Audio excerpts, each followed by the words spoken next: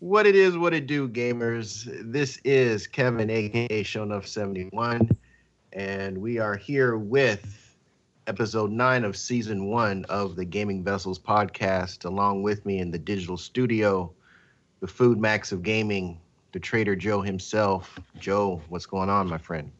Not much, just lying low this weekend, which is awesome. So awesome.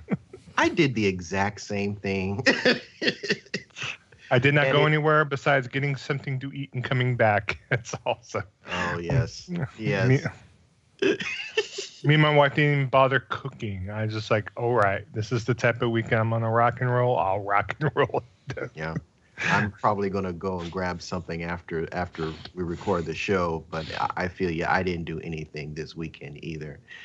Also in the digital studio, the main man, the Bay Area Terror, Dez. What's going on, dude? Nothing much. Just, I had the same weekend. I just walked 6.2 miles, for charity, and came home and took a nap. So now I'm here. So yeah, I had a little bit more productive, although I did nothing but stay in and play video games yesterday. So this is my day. But I'm glad to be here. Awesome. Well, folks, on the date we are recording, this is June 16th of 2017. What's going on right now? This is a Sunday. What's going on right now are the finals for EVO 2017. For those who don't know, EVO is the biggest fighting game tournament in the world. Don't ask me how it became that because I really don't know. But this is the closest that I'll ever get to a Super Bowl. And even though I don't actually follow the FGC as closely as I did in years prior, I always try and make it a point to stay as glued as possible to whatever streaming device I have handy to watch the pools and the finals for the different games that they showcase. This year, the games were Tekken 7, Smash Brothers Melee, and Smash Brothers Wii U. Blaze Blue, Central Fiction was on the stage, as well as Injustice 2, Marvel vs. Capcom 3, as well as Street Fighter 5. I heard conflicting comments, friend, so I don't know how valid this is. I've heard that this will be Marvel vs. Capcom 3's last EVO, and that they're making way for Marvel vs. Capcom Infinite. I don't know if that's correct or not because I heard conflicting viewpoints on that. So there, of course, are people on both sides. Obviously, because mutants are not part of Infinite, a lot of people are not happy about that. So I don't know if that's correct or not, but I'm sure at some point all of that will be ironed out before the next tournament. But with this being EVO season, or rather EVO weekend, I couldn't help but stop and think while I was watching. I watched the Smash Brothers, some of the Smash Brothers pools. I watched just about all of the Tekken 7 pools. And I also watched the Street Fighter 5 pools, and I noticed something very interesting. Usually, Capcom fighters get the big pop. When something amazing happens on screen, the hype level, whatever game that you're watching, you hear it from coming from another section. But I noticed something, and maybe it was just the Twitch channel that I was using because there were just multiple channels this year.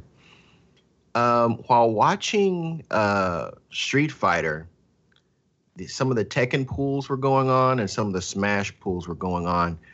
I heard the biggest shouts coming from those areas, and I couldn't help but wonder, and also Marvel vs. Capcom, which is also a Capcom property.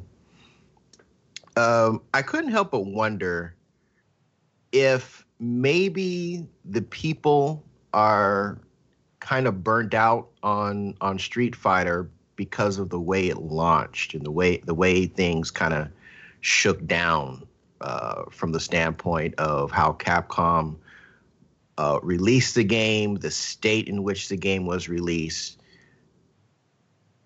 It was just kind of weird. Of course, when the finals, everything is a pop off for the finals because that's all that's going on. But I just couldn't help but pick up on that, and I was wondering if maybe Capcom's status as being king of the hill. Of course, they're always going to be the king of the hill as far as the esports goes. I think that may have been Street Fighter V's biggest mistake with regards to those of us who are not, esports competitors with regards to how the game was released. But I did a little preliminary digging from a source that, is fairly, has been critiqued. So let me run these numbers by you, and I'm going to pose a question after I finish this. And we'll kind of hash this out, see what you guys think. Street Fighter V launched February 16th, 2016.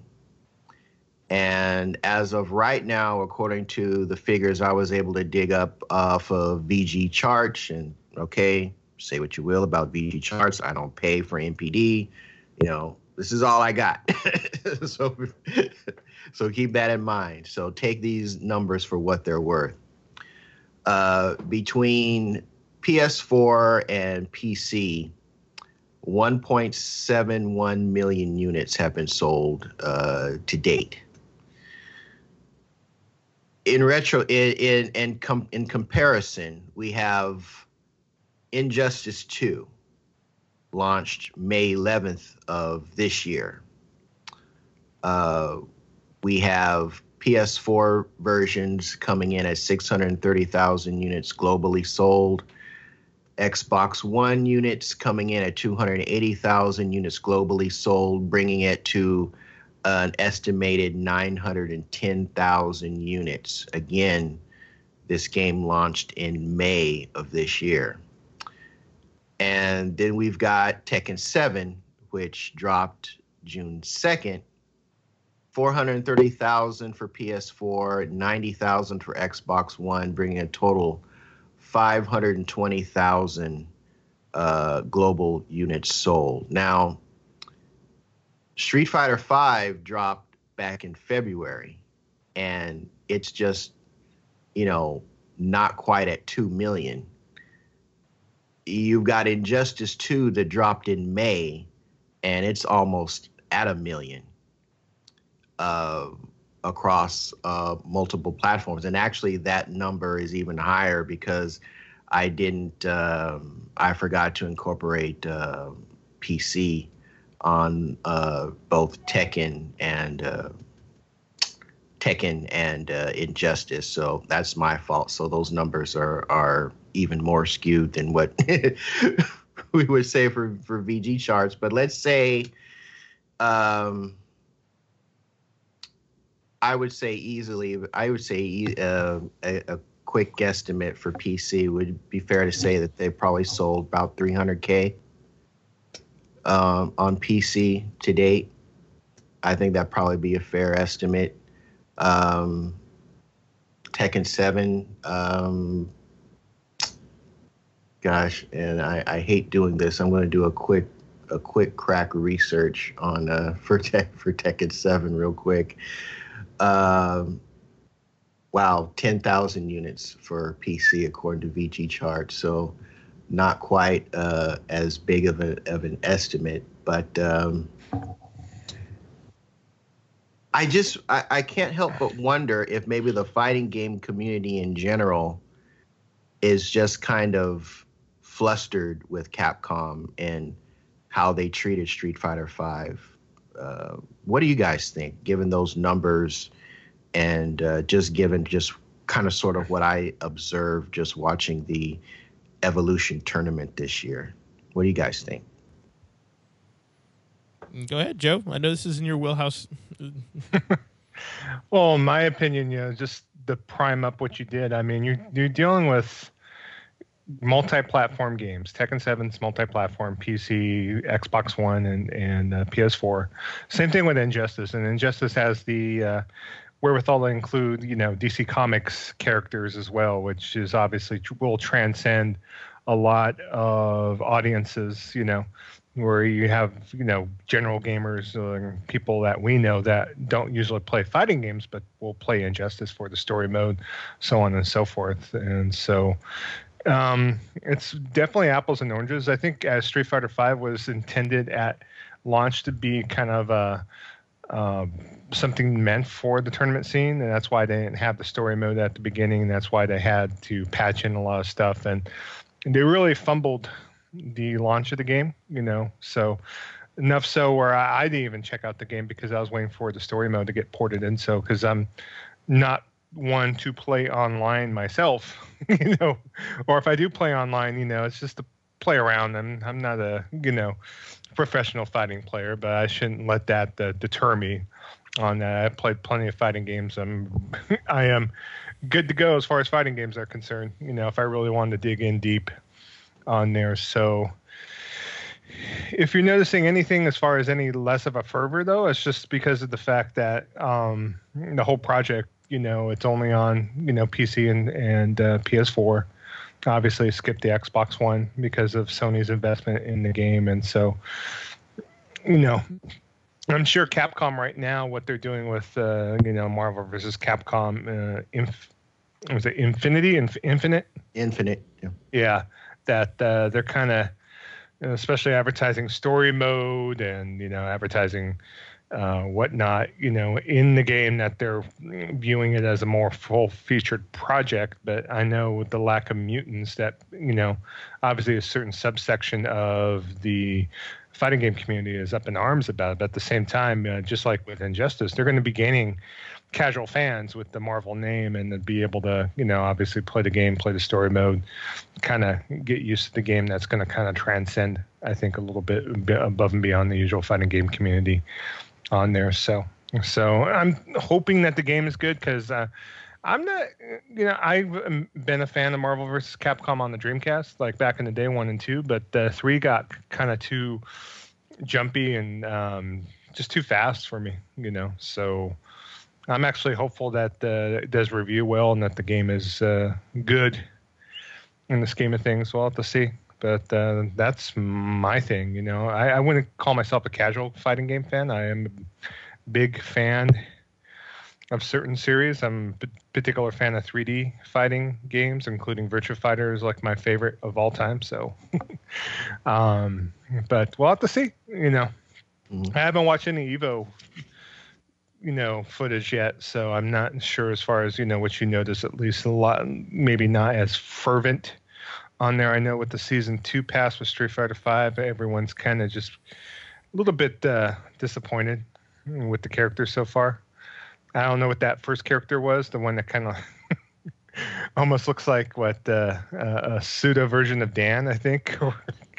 What's the name of that character, Kevin? Do you know? Billy, here's the honest to goodness truth. Season 2 was horrible.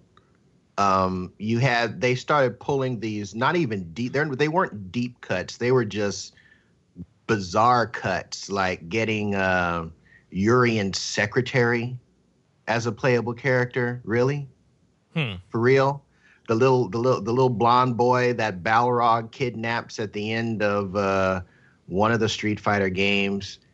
He's one of the playable characters, and he looks like somebody couldn't decide whether they wanted to cosplay as Cammy or Bison. He's kind of like a fused version of that, and it's like people were clamoring for these characters, I guess. These designs and their big thing was none of these characters are going to have ever appeared in a Street Fighter game, but they are part of the Street Fighter universe.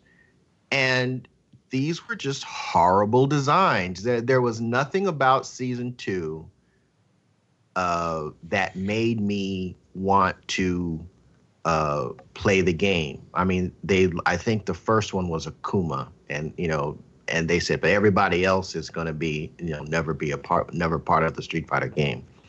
And also, I traded in my copy of Street Fighter V. I did that a few months ago. It's just, and the thing that kind of is a little bit disturbing to me is the game launched with no story mode and no arcade mode. It had online, and even the lobbies were kind of borked to a certain extent. They already had the PC PS4 crossplay going, so that was good. Depending on how your connection was, but the game was launched in such, I would say, a lackadaisical or even rushed condition as far as feature sets, because and I'm not a Mortal Kombat guy, but you gotta hand it to NetherRealms. Well, actually, I would say you also have to hand it to Arxis Works for. Axis, was it Axis that does BlazBlue and Guilty Gear? Axis, right? Arc System Works. Arxis, yeah. Arc System Works. Yeah, Arc System Works. Those two companies have raised the bar immensely with regards to the amount of content you get in a fighting game. BlazBlue has one of the longest, most bat crap crazy stories I've ever seen in a fighting game. It makes absolutely no sense, but it'll take you about 3 hours per game to get through it. And is a lot of it story and text? Yeah, it is. But they went through a long and, I'd say fairly in-depth process to build this story around these characters. And I think, and NetherRealms did the same thing, with their Mortal Kombat games, and now with Injustice. And again, I don't like the Mortal Kombat system, but those two companies have just lifted the bar of what someone can expect from a fighting game to a level that I think Capcom is still kind of. With Street Fighter V, I think that their focus was just too much on esports, and it suffered because, granted, Street Fighter V had 2,600 entrants for Evo this year, but you need more than the 2,600 entrants to generate, enough sales to make a profit. And, again, the game has been out since February of last year, and they haven't hit 2 million yet across two platforms that have large fan bases of fighting games fans. And this is Street Fighter. This isn't, some indie title. This isn't some second rate or not quite as popular fighting game franchise. These are the guys that actually started the genre. And I think that this is a misstep that I hope that in their subsequent titles for Street Fighter, I hope they address, because in my personal opinion, I damage controlled for Street Fighter V because I bought it at launch, and I still maintain that I think the mechanics in Street Fighter V are the best that have ever been in a Street Fighter game. I think that that V trigger function and the way that they do their specials, and the fact that they took the mystery out of doing links, which is something I could never do in any of the other Street Fighter games, and I've been playing them since 2. Not that I'm super great, but I'm somewhere, when I was really, really into them, I was definitely above average, and getting links in those games I could never get the hang of it. And Street Fighter V made the link system accessible. For those who don't know, the difference between a link and a target combo is when you land one normal, meaning a standard punch or kick, you're able to move into the next punch or kick before the hit stun of your initial hit is the frames from that stop being active. So if you get hit by, say, Charlie's standing short, he can land a second standing short before the effects of that first one are end on that opponent. It's not a target combo, it is a link, and that's my non-professional fighting game explanation for what a link is, and they have always been very difficult for me to do, aside from a couple different characters where the timing was adjusted, but they made that gameplay, which is really what you need to be able to do in order to, particularly when you're doing your footsies, that's a critical part of your offense, is getting your links down, your block strings and your hit strings. And Five made it extremely accessible. And I think that is its best asset, is its fighting mechanics. But everything else, they just dropped the ball on. And I think we're seeing the results of that with their sales. And maybe, again, I'm not going to go off of necessarily of what I heard from watching the streams, but it just seemed to me that the biggest pop was coming from other games. Now, maybe there are more popular players playing those other games, and those people were interested in watching them as opposed to Street Fighter V. That's possible. I don't know. But it just seemed like some of those other games got a bigger pop as I was watching the pools and leading into today, which are the finals. So I just wanted to bring that up, just kind of drop my little musings about what I see as I would say as a semi-casual, well, not even semi-casual, above a casual, but not semi-professional. No, I'm not even going to go that far. But my fighting games of choice right now are the anime styles, the Blaze Blues, the Under Night in Births, the Actress Against, those style of games. That's kind of where I'm at with regards to my fighting game preference. And like I said, I dropped Street Fighter V because I really was not impressed with what Capcom was doing. And those seasons, that season 2 roster was just horrible. You don't like Ed? That's the character, I guess, was supposed to be. Yeah, Ed is like, y'all, come on. That little hat on the top of his head. What the hell was that about? I was like, I'm cool. I don't know. I kind of like lame characters, though. It's like, I'm a fan of Lion from Virtua Fighter, so it's like, but Lion is a good character, though. But Lion looks... I don't get Lion as these guys. No, I don't get Lion being a lame character. I mean, Lion was a Mantis Kung Fu fighter. He was my guy. I love Lion. Yeah. What? No. Oh, Lion is okay. No. Not even. My take on the whole thing is just, they're really trying to capitalize hard on this esports thing, and they're trying to hit it from all different angles.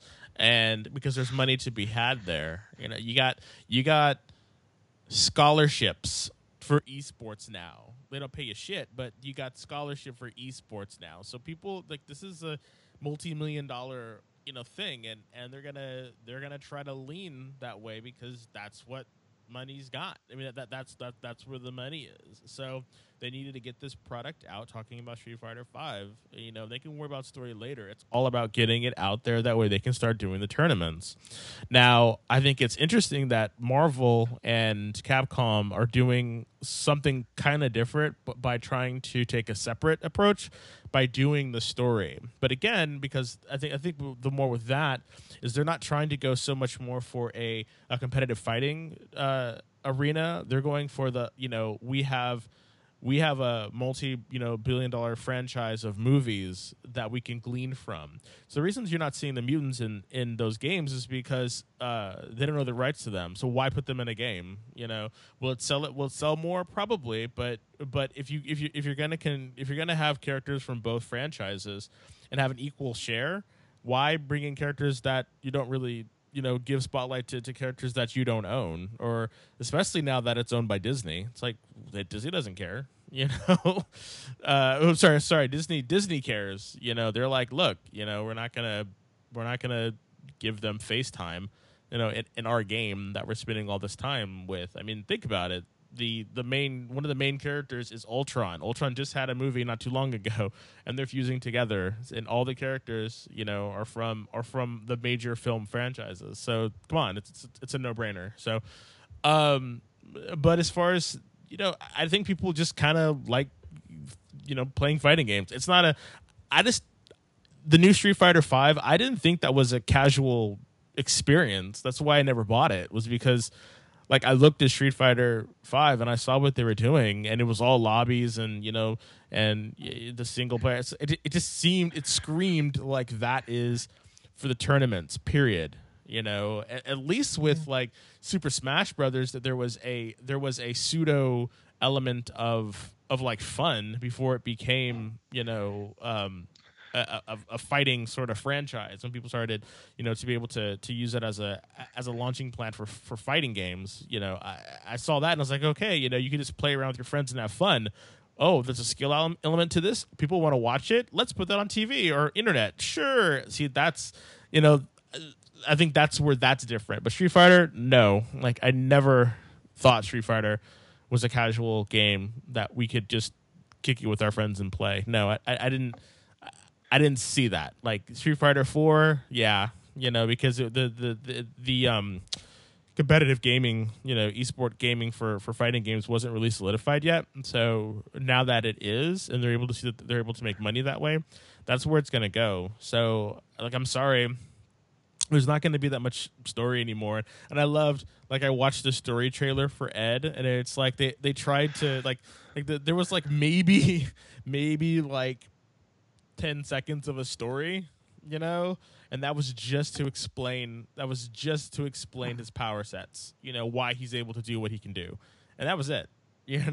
So it's like, okay, so yeah, and it's unfortunate because you have, like I said, NetherRealms and ArcSys Works that are in the competitive scene, perhaps not to as big a degree as Street Fighter is with regards to the number of people that are competing in those tournaments, but they're big enough to get their own stages on Evo, and they have all those features, which is great. And that's the thing. That's why I can understand why Street Fighter can't do that. Like I don't understand, because on the polar opposite, you have Injustice, which is a great game. And it's taking the same thing, a franchise, DC. They have money. They're really trying to push, their characters, because they're trying to get their movies out and all that stuff like that. So I can understand why there's a little bit more story element, but it seems like the fact that you can play through that game solo and just really like enjoy it. Like I was like, wow. And like the only reason why I don't really play it as much as I want is because I never really got into the Mortal Kombat style of fighting game. That's the only reason why. I never really like it. My mind never grasped it. So that's kind of one of the reasons why I never really played it. But like, I'll pick it up on a sale because I want to hear the story. Like, I want to see the story as it unfolds. Like, I read the comic, and so I don't understand.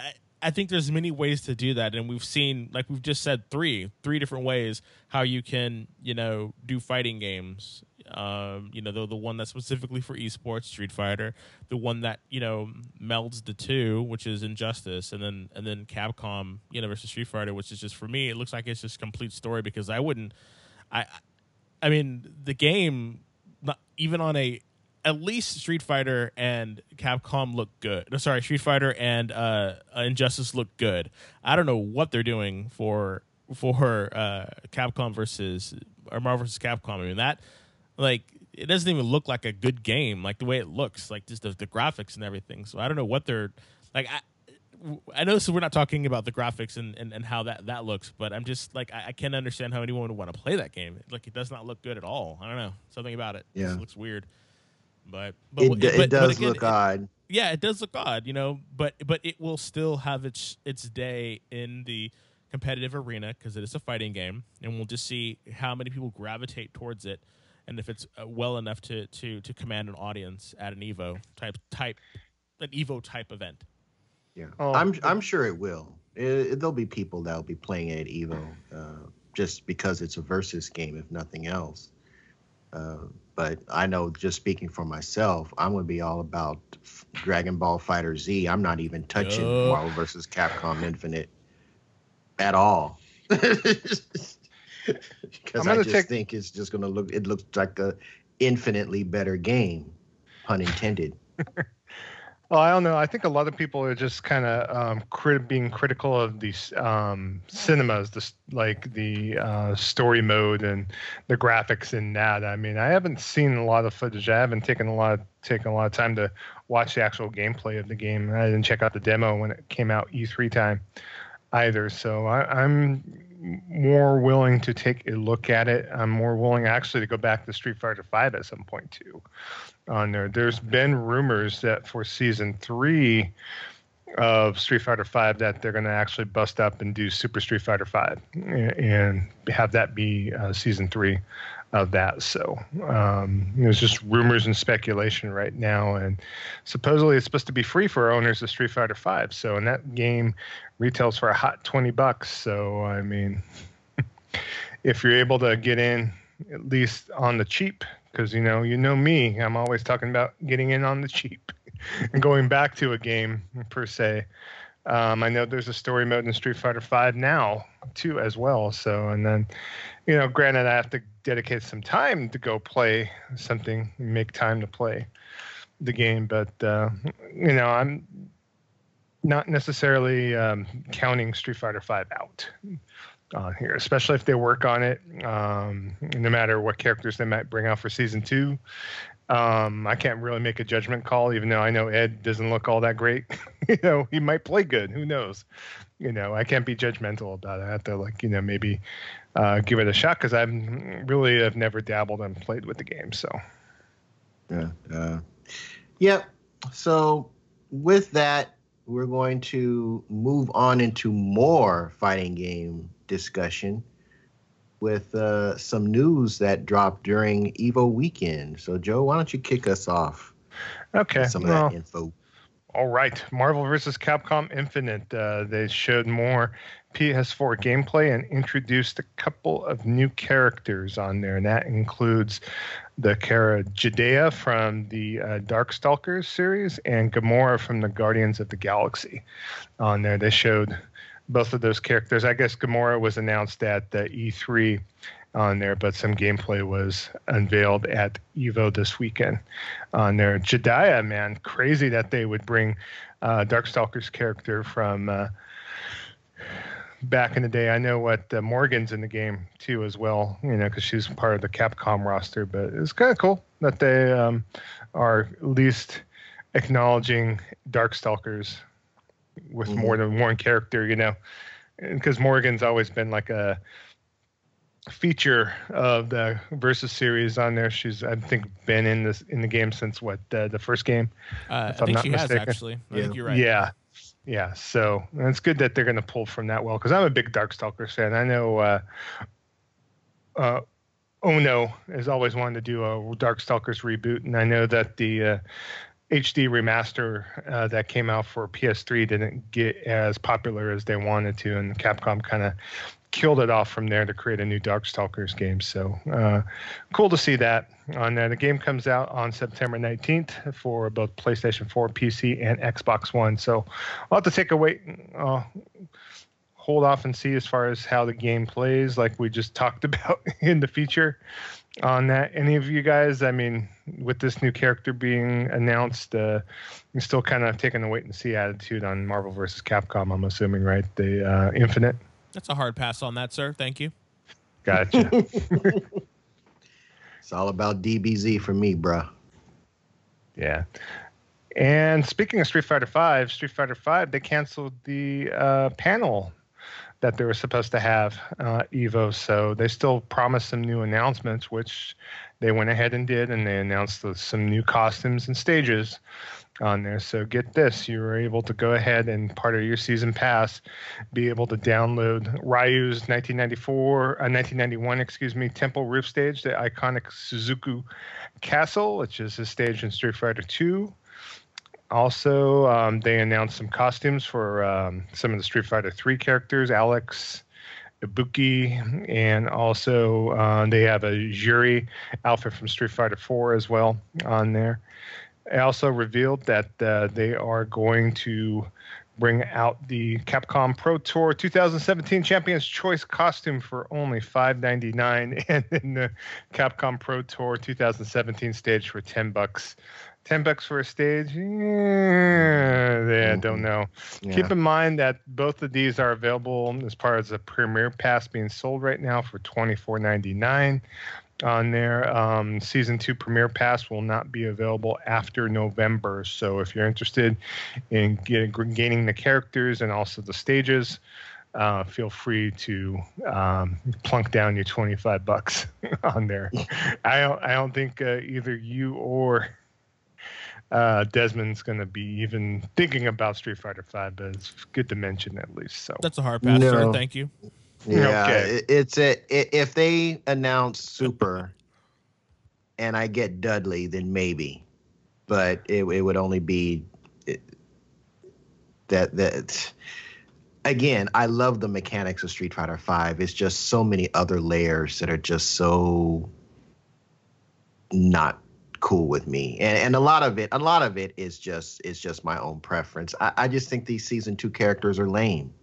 From a design standpoint, you can have a lame character be well designed. I think Dan is one of the coolest lame characters in the Street Fighter universe, but in the right hands he destroys everybody, but he's well designed. He looks cool, so I don't know. That's just me on that one. Gotcha. And next story of note from Evo. This is something I think you maybe want to talk about a little bit more, Kevin. This is a game that was in your wheelhouse at PSX last December. Omen of Sorrow was playable at Evo 2017. On there, the demo that they had available on the floor included for the game's characters Kalib, Gabriel, Zafkiel, and Vladislav, if I could say that. So this is the fighting game that they showed at Evo that had characters morph into, I believe, was it wolves? Or can you explain a little bit more? Because I didn't really watch or play around with this too much at PSX. So yeah, well, basically this is a game that I had a chance to play at PSX last year, and it's by a studio called A1 Games. They're a small indie studio. And they are fans of Darkstalkers, and because they saw a void in the fighting game genre for that, they decided to come up with a game of their own. Basically, what they are using what would you call that? What, Unreal Engine 4? No, what do you call it? It's an IP that nobody owns. Like Werewolf, like Van Helsing or something like that. Or well, what do they call that? Rights-free IP, rights. Anyway, yeah, there's a term for it that because he specifically mentioned it. Open source? Yeah, maybe open source IP. Like you can do like they have Dr. Jekyll as one of the playable characters. You can do that because nobody owns the IP to that character. Yeah, the character is public domain. Yeah, public domain. Yeah, public domain. That's the phrase I was looking for. And they're basically using public domain monsters to fill this roster that is kind of sort of an homage to Darkstalkers. And I played it, and I was telling the guys, they didn't have arcade sticks, so I really couldn't get into the meat of the game as well as I would have hoped. But just using a standard DualShock, I told the representative there, and I believe the representative that was there was Felipe Munoz, the combat designer. I want to say that was him, but again, I have a memory like running water. I told him that I believe you guys have something really special here. There were some things that still needed to be ironed out. Some of the characters, I'm thinking particularly about Gabriel. Some of his normals were a little too OP, but in my opinion, they had something really special. Graphically, it was impressive, even at that early, I would say, pre-alpha stage slice that they had for PSX. It was a lot going on. The backgrounds, the characters look well designed, and once they get those extra layers of polish, get the hit boxes and all that frame, get those mechanic balancing down. I think they're going to have a great game on their hands. So I actually hope that when I go to PSX this year, I'm hoping that they're going to be there again with an updated version of this game. So definitely looking forward to playing it.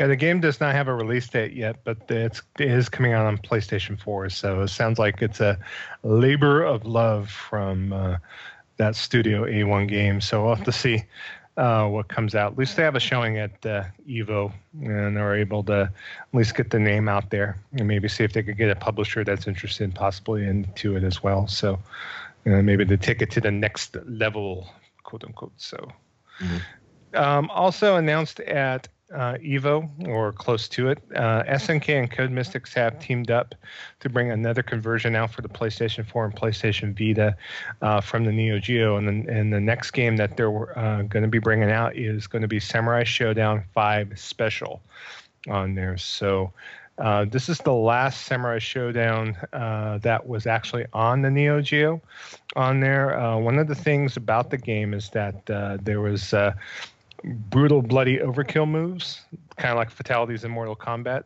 and they garnered enough controversy in the arcade at the time back when the game was initially released that SNK actually at the last minute tried to patch it out, which caused some issues with the AES carts, the home carts for the Neo Geo system, and they had to actually have a recall to send the games back to have them fixed on there. So but there's never been really a good way to play this game previously.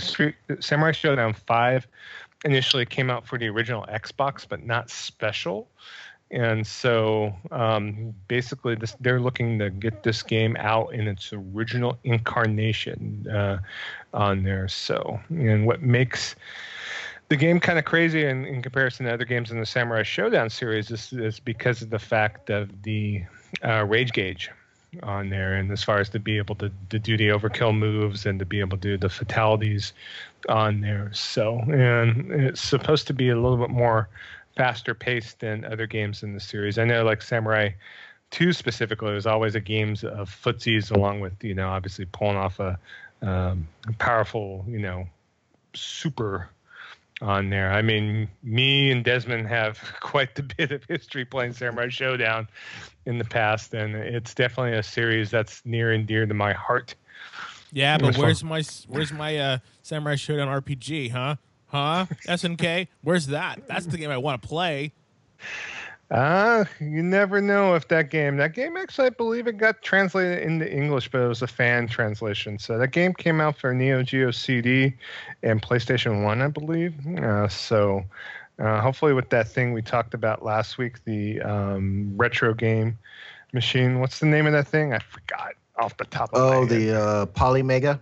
Polymega, yeah, that maybe you will be able to play a bootleg, a fan-translated English version of Samurai Shodown RPG. So it's one of the games that never came out for anything other than Neo Geo CD and also for PlayStation 1.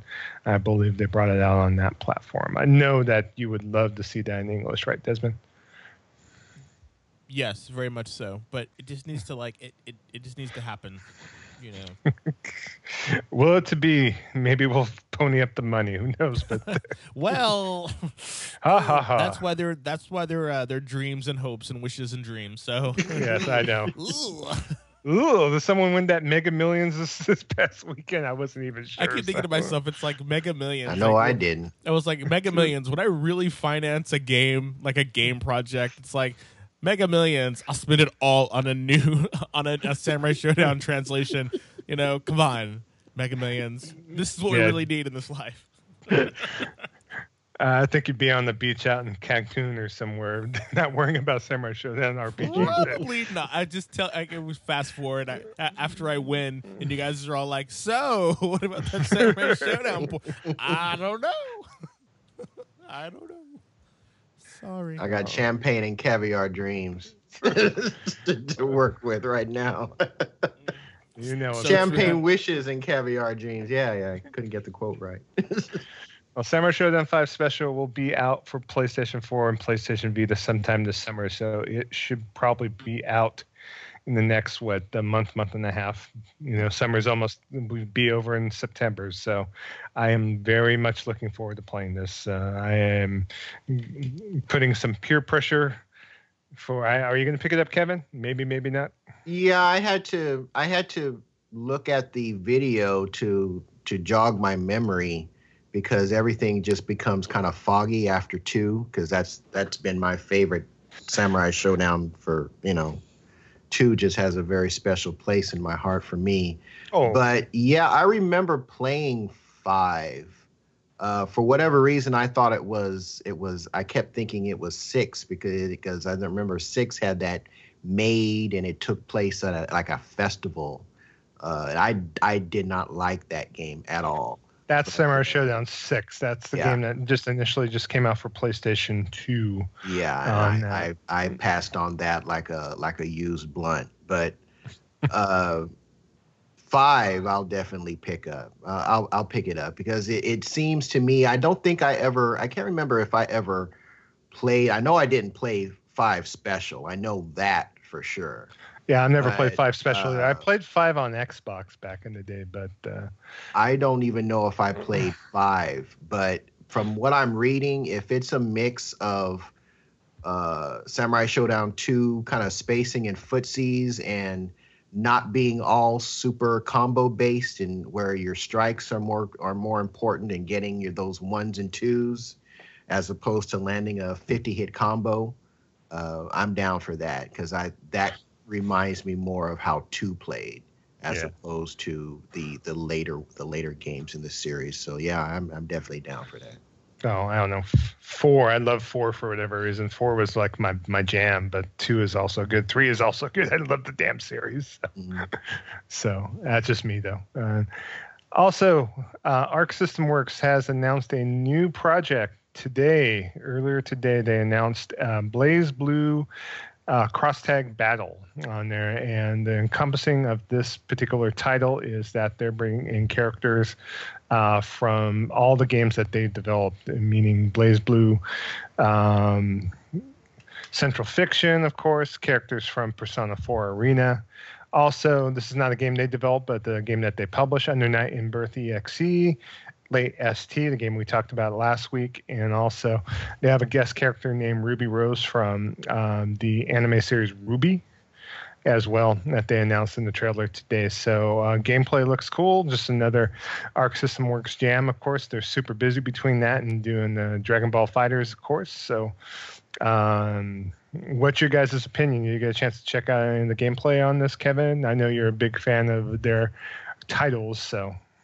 I have not seen the trailer because I've been watching Evo proper, so I haven't been following any news this weekend. Yeah, but I'll definitely I'll buy it. I mean, it's in your wheelhouse. Yeah, it's going to be out on console in 2018. It looks like it's not even an arcade title. It's going to come out strictly for consoles. But I think it's good that fact that how popular Persona is, that Arc System Works is able to kind of cross that fandom over for the BlazBlue series and be able to maybe get some new eyes on the series. I think that's a good thing for sure. So.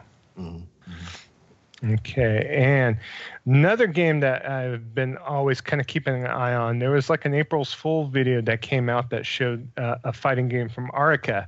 Arica, if you don't know, is associated with Capcom. The head of Arica developed the Street Fighter EX series. In fact, one of the guys, the director of the Street Fighter EX series, was actually on the original Street Fighter and Street Fighter 2 team on there. That they basically announced a new game at Evo today. It doesn't have a title yet. It's called Mysterious Fighting Game. So they still haven't settled on a name for it. But the big thing about the trailer that they showed today is that they showed some characters from Street Fighter EX on that. So they showed Skullomania and Darin on there. So, and both of those characters were featured in the EX series prominently on there. Love me some Skullomania.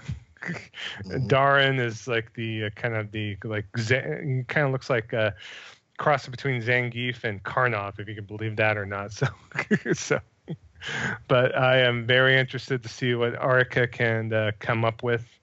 And see, is because take it for what it's worth. I love the EX series. I think the EX series was a great version of 3D Street Fighter, in my opinion. I don't know if you guys have love for that. Skullomania. Skullomania, yes, yeah, of course. I loved his backstory. He was just his backstory was wild. So I've always had a huge big heart for him and his character, and just the whole he was a crazy guy and liked superheroes and wore costumes, sort of like Kamen Rider. So, yeah, Skullomania was my was my boy. He was my jam, and that little head roll thing he'd do, jump at you with his head, and spin around. Loved it. Yeah, the backstory to the game that's announced today, Skullomania says, after finding re-employment in a very good position, he is living a productive life as a salaryman. However, he's troubled by the fact that he has no recollection over the recent Skullomania appearances. That doubt has given birth to new powers. He has a pet dog named Porcho. So I cannot wait. I cannot wait for the dolls, for that dog, and the dog's go. See, that's okay. I'm in it to win it. Bring it. Yes. Get this game announced. Get the damn game out there. Decide on what to do. It was first shown, like I said, on April 1st on there. So it's gonna be a PlayStation 4 launch, and will be launching simultaneously in North America, Europe, and Japan in 2018. They're going to do a playable beta server test at the end of 2017 as well on there. Hopefully we get to see this at PSX at the end of the year. I think that would be a wonderful thing. Wonderful thing for sure. So yep. I sunk many an hour into Street Fighter EX plus Alpha on the original PlayStation over at my homie Damon's house. I remember my character was Doctrine Dark. The guy. Oh, Doctrine Dark was. Yeah, he was the shiz. He's the one with the tripwires, right? Yeah, he was like the special ops guy with the tripwires and the C4. I loved using that character. And I was at Damon's house till like 3 a.m. We had gotten to the point where we were trying to beat Akuma. Because we had gotten to the end, and I can't remember, was Bison the end guy or the regular end guy in that game? I think it was Bison. And then Akuma comes out, does his raging demon on him, and we spent forever and a day trying to beat Akuma because he would bust out with that uppercut to save the world at any time. At any time. And so Darkwing Duck, we were just passed the controller back and forth. Neither one of us had a fight stick at the time, so we were just going off the standard PS4 controller. And I think I was the one that actually beat Akuma that night or that morning. So yeah, much love for EX. So I'm definitely looking forward to playing that game. So I guess the I don't know where this is coming from, but Polygon was talking about how it was like an April Fool's joke and it's actually a real thing, and it's a real thing and it's coming, so people are all happy. But I guess they're in the press, it's called there's no name for it yet, but the press has kind of dubbed it, or it's the name is Mysterious Fighting Game. Open parentheses title undecided. Like, I think that should be the name of the game. Mysterious Fighting Game, title undefined, and like you have to like go around and find out exactly what's going on with every character. Like, everyone doesn't know what's happening. Wouldn't that be cool? It's like, as you play the game, they learn that they unlock newer moves because they're like, I'm remembering who I am, and then at the end of the game, you fight it, and they find out like you've been on Street Fighter, and it turns into this weird like Japanese game show that they had to fight each other. Like, I had no idea. So you have a mix of like Saw and like a Japanese game show with Street Fighter. That would be pretty cool. They need to hire me. That'd be kind of like a breaking the fourth wall type stuff. Yeah, but I don't think they would do that. But still, I think that would be really bizarre to have like a Saw type Japanese game show mixed with like a Street Fighter game. Bizarre. I don't know. Hopefully Capcom will throw them a bone and let them use at least one or two Street Fighter characters, hopefully. And then we'll have to see if Crackerjack makes it back in. Mr. Crackerjack was I like good. Crackerjack too. Yeah. I like him. The baseball bat. Pop. You know it, man. I mean, just seeing this game and just seeing the wacky characters and just that reminiscence about the EX series, just Capcom needs a new Rival Schools like now. Like they need to bust out new Rival Schools. 100% I'm sorry. Agree. Yes, they could draw upon their well of IP in their back catalog, and I think Darkstalkers is one, but also definitely Rival Schools needs a revisiting. At least bring out Rival Schools and Project Justice as a HD remaster or something. Something. Rival Schools and EX crossover. I'd be down for that. We'll see. Definitely be down for that. It will print money, Capcom. Come on, Capcom. You at least get 3 sales. You'll at least get 3 confirmed sales. Yep. At least. So. And then last but not least, at the EVO, during the live stream for Tekken 7, they did have a unveiling of another character that's coming out as part of the season pass. And lo and behold, it's Geese Howard from SNK's Fatal Fury and King of Fighters series on there. So just like Akuma busting in Tekken 7, Mr. Geese is busting his moves in Tekken 7 as well, which is very much appreciated. So that trailer was so dope. But if this is keeping with what's going on, because first we had Akuma, now we have Geese. Are only the villains going to be in Tekken? Because what's another villain that they could do? Another fighting game villain that they could use for this? For this? Well, who that? Because I was thinking about it. I was like, we have, Akuma. He's a villain, in Tekken. And we have that's Capcom. Now we have SNK.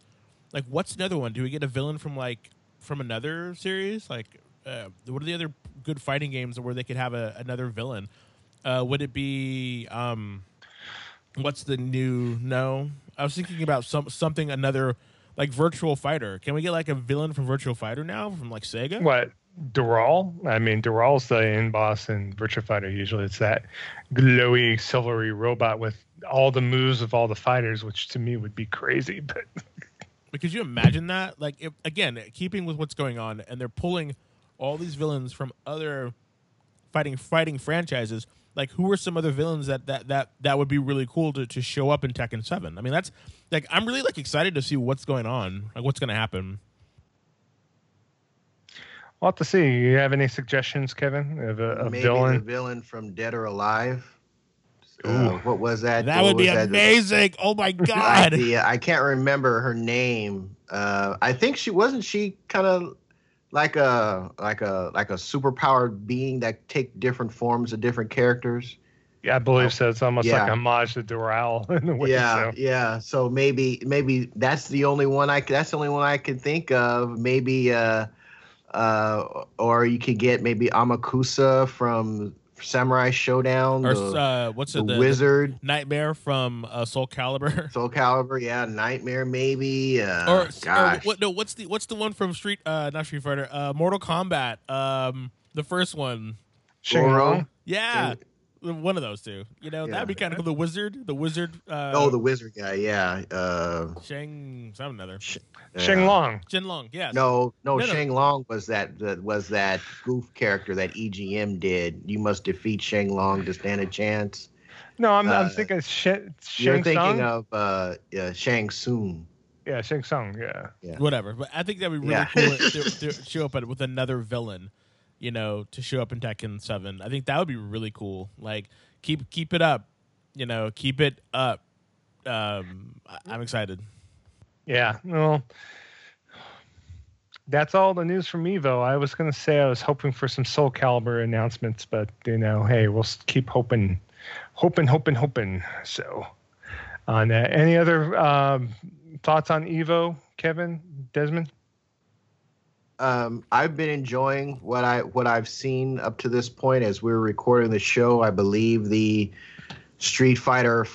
They might be in. What time is it now? Oh well, the Street Fighter 5 finals are supposed to be starting. The Marvel vs. Capcom ones are either ending right now or about to end. I don't know. But Street Fighter 5, they always end it with Street Fighter, so. The final 8 are getting ready to duke it out for Evo World Champion. So, and we're here with you, listeners. We're here with you. So we love you that much. That's called sacrifice, people. I'm sacrificing. Let's watch later on YouTube. For sure, so I'm actually more curious to see if they have some intriguing announcements for Street Fighter 5, almost more so than I am for seeing the finals.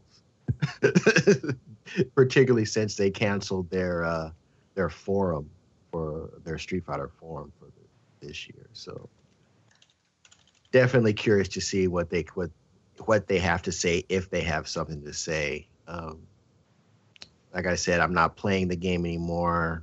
I'm not happy with, what they're doing with the game right now, but wouldn't mean I wouldn't go back to it if some significant additions or changes were to be made. So, or if you listeners maybe want to play Street Fighter 5 and put that peer pressure on Kevin.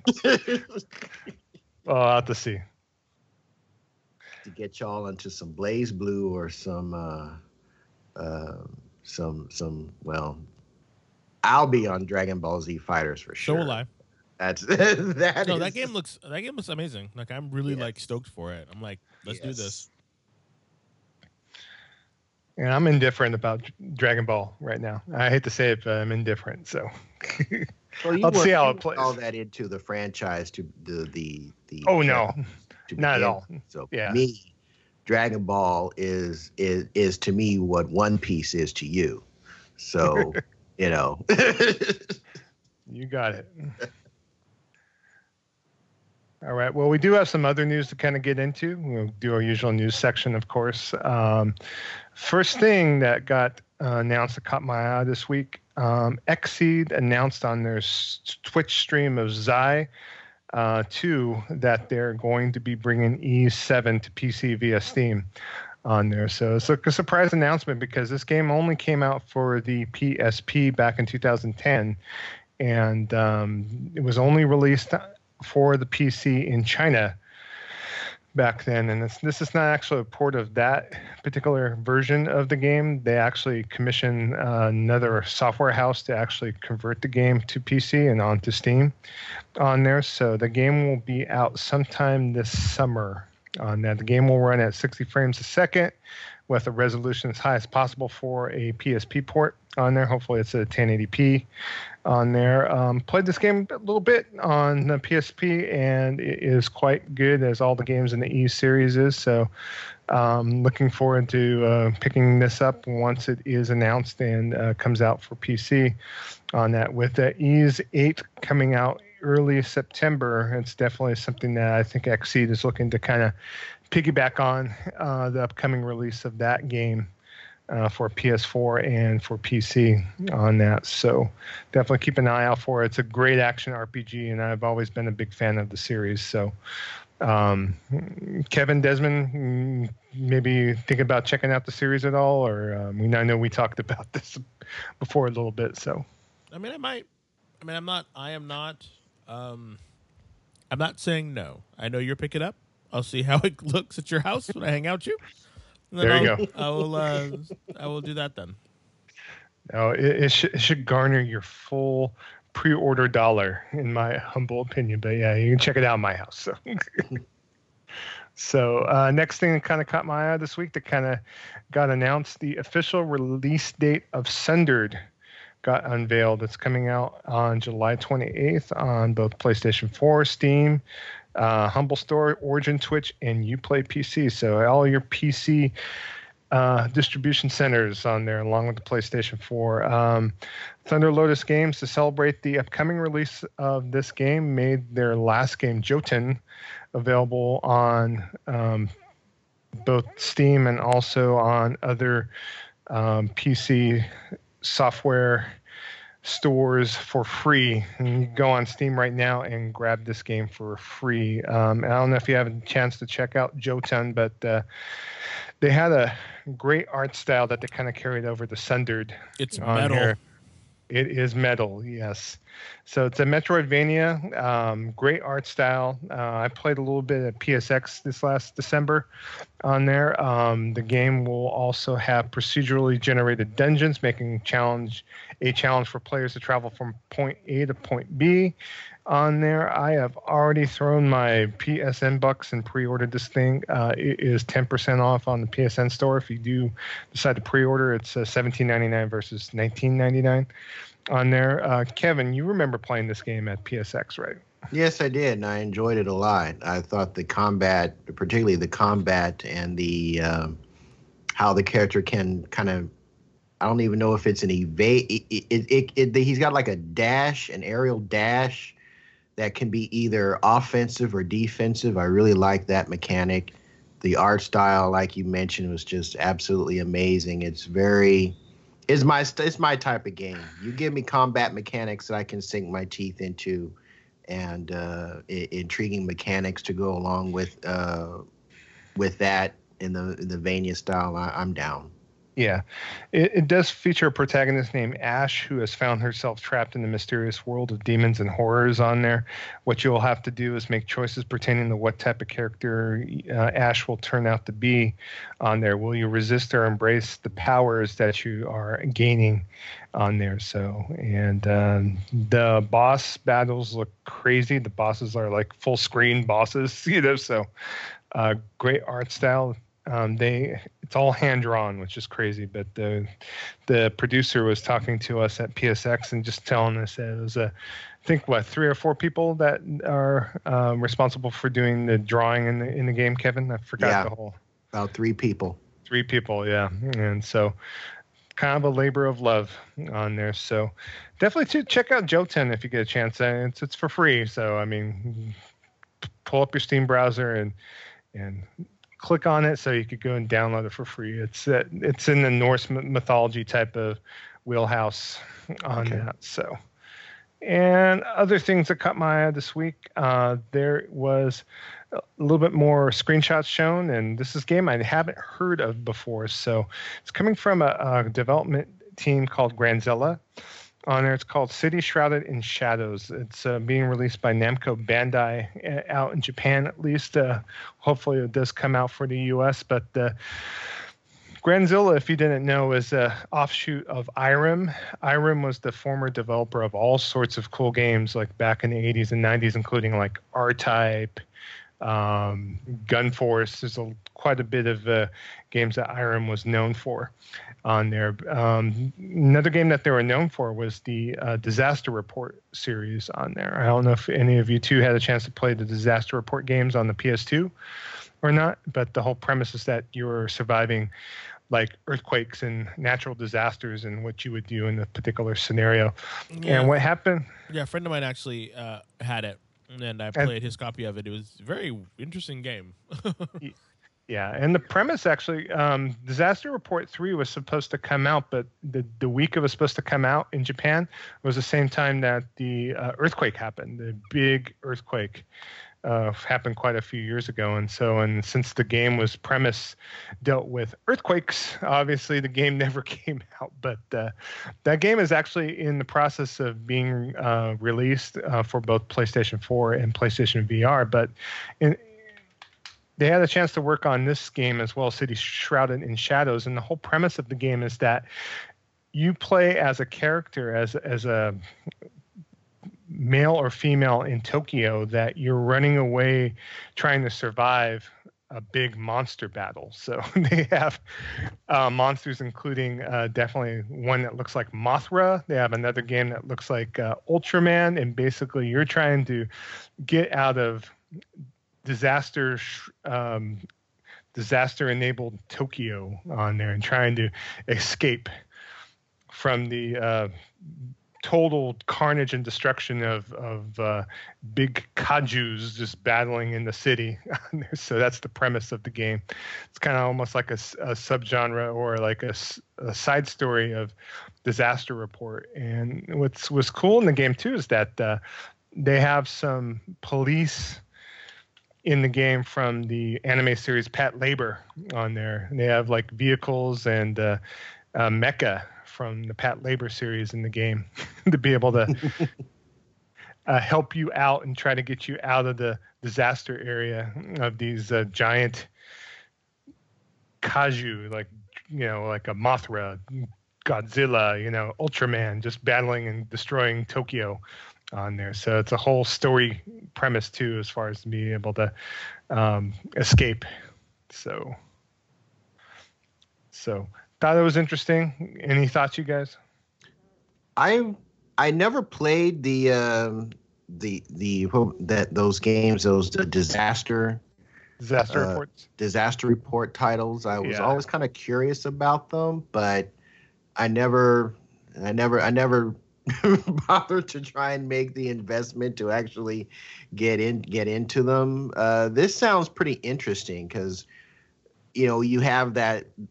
I think there could be some very interesting gameplay mechanics employed when you've got the kaiju going at it in the middle of the city.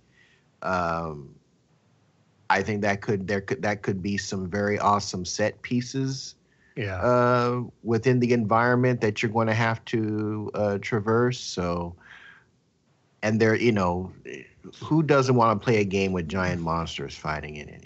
So I'm kind of interested in this, just from the standpoint of the kaiju being in it, because there's some potential to add some very unique and huge environmental pieces to the game. So that intrigues me. I just like geometry that gets blown up and destroyed, like in games. No, seriously, I think there's something about watching something blow up in a game, and either being part of it or making it happen just feels very gratifying. I don't know. That's why I think people are so excited for like Crackdown. So it's like, yay, we want to be able to blow shit up, to show how like powerful it is, or just to like see things be blown up around you. Like I think that's cool. I think it's a cool concept.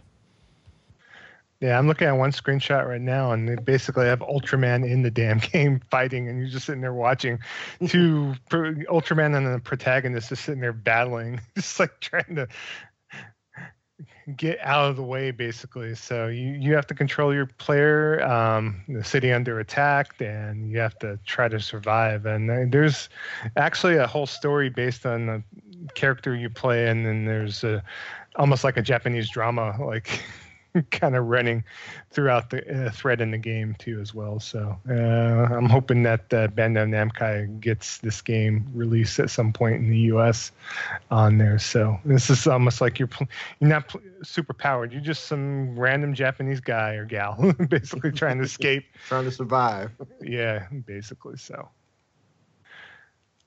All right. And next news story kind of caught my eye, which we kind of play off our discussion last week about Final Fantasy XII on that. Japanese publisher Cygames has released a new batch of screenshots and a trailer of a game called The Lost Order. It's an upcoming mobile game being developed by Platinum Games on there. So the game is being directed by Final Fantasy XII's story director Matsumi Matsuno, and the art director is Akiko Yoshida, which is also someone that has worked on Vagrant Story, many Final Fantasy games, the Bravely Default series, and also Nier Automata as well on there. And last but not least, there is a person from Platinum Games, Inaba, who's also working on it as the producer. So I had the chance to kind of check out some of the screenshots, check out some of the art design in the game on there. It's coming out for both iOS and also Android. Nothing has been announced yet regarding as far as any sort of translation into at least Western audiences, but if there's enough of clamoring for it, I'm assuming they would go ahead and release it on there. And in Japan at least, they're having an open beta right now on Android and iOS on there. The art looks absolutely gorgeous. It looks like a turn-based RPG from what I've seen on there. I don't know if you guys are checking out the screenshots right now, but definitely something to keep an eye out for. And Platinum developing it, I mean, I know that you would prefer Platinum to probably be developing console games, right, Kevin? I'm assuming, but well, I mean, come on. No matter, it's just a different mindset. Mobile games in Japan are big money, because people it's just different cultures. Japanese people, like, they leave the house, they go outside, they play, they mingle, like where people get together and hang out. Like that doesn't really happen that much, from what I understand about the Japanese culture. It's like they have small places. I mean, they have big places too, but it's just having people over. Like, I don't think that happens as much as people think. So having a console, for my opinion, might be a very solitary kind of thing. So to kind of hit a market like that, you gotta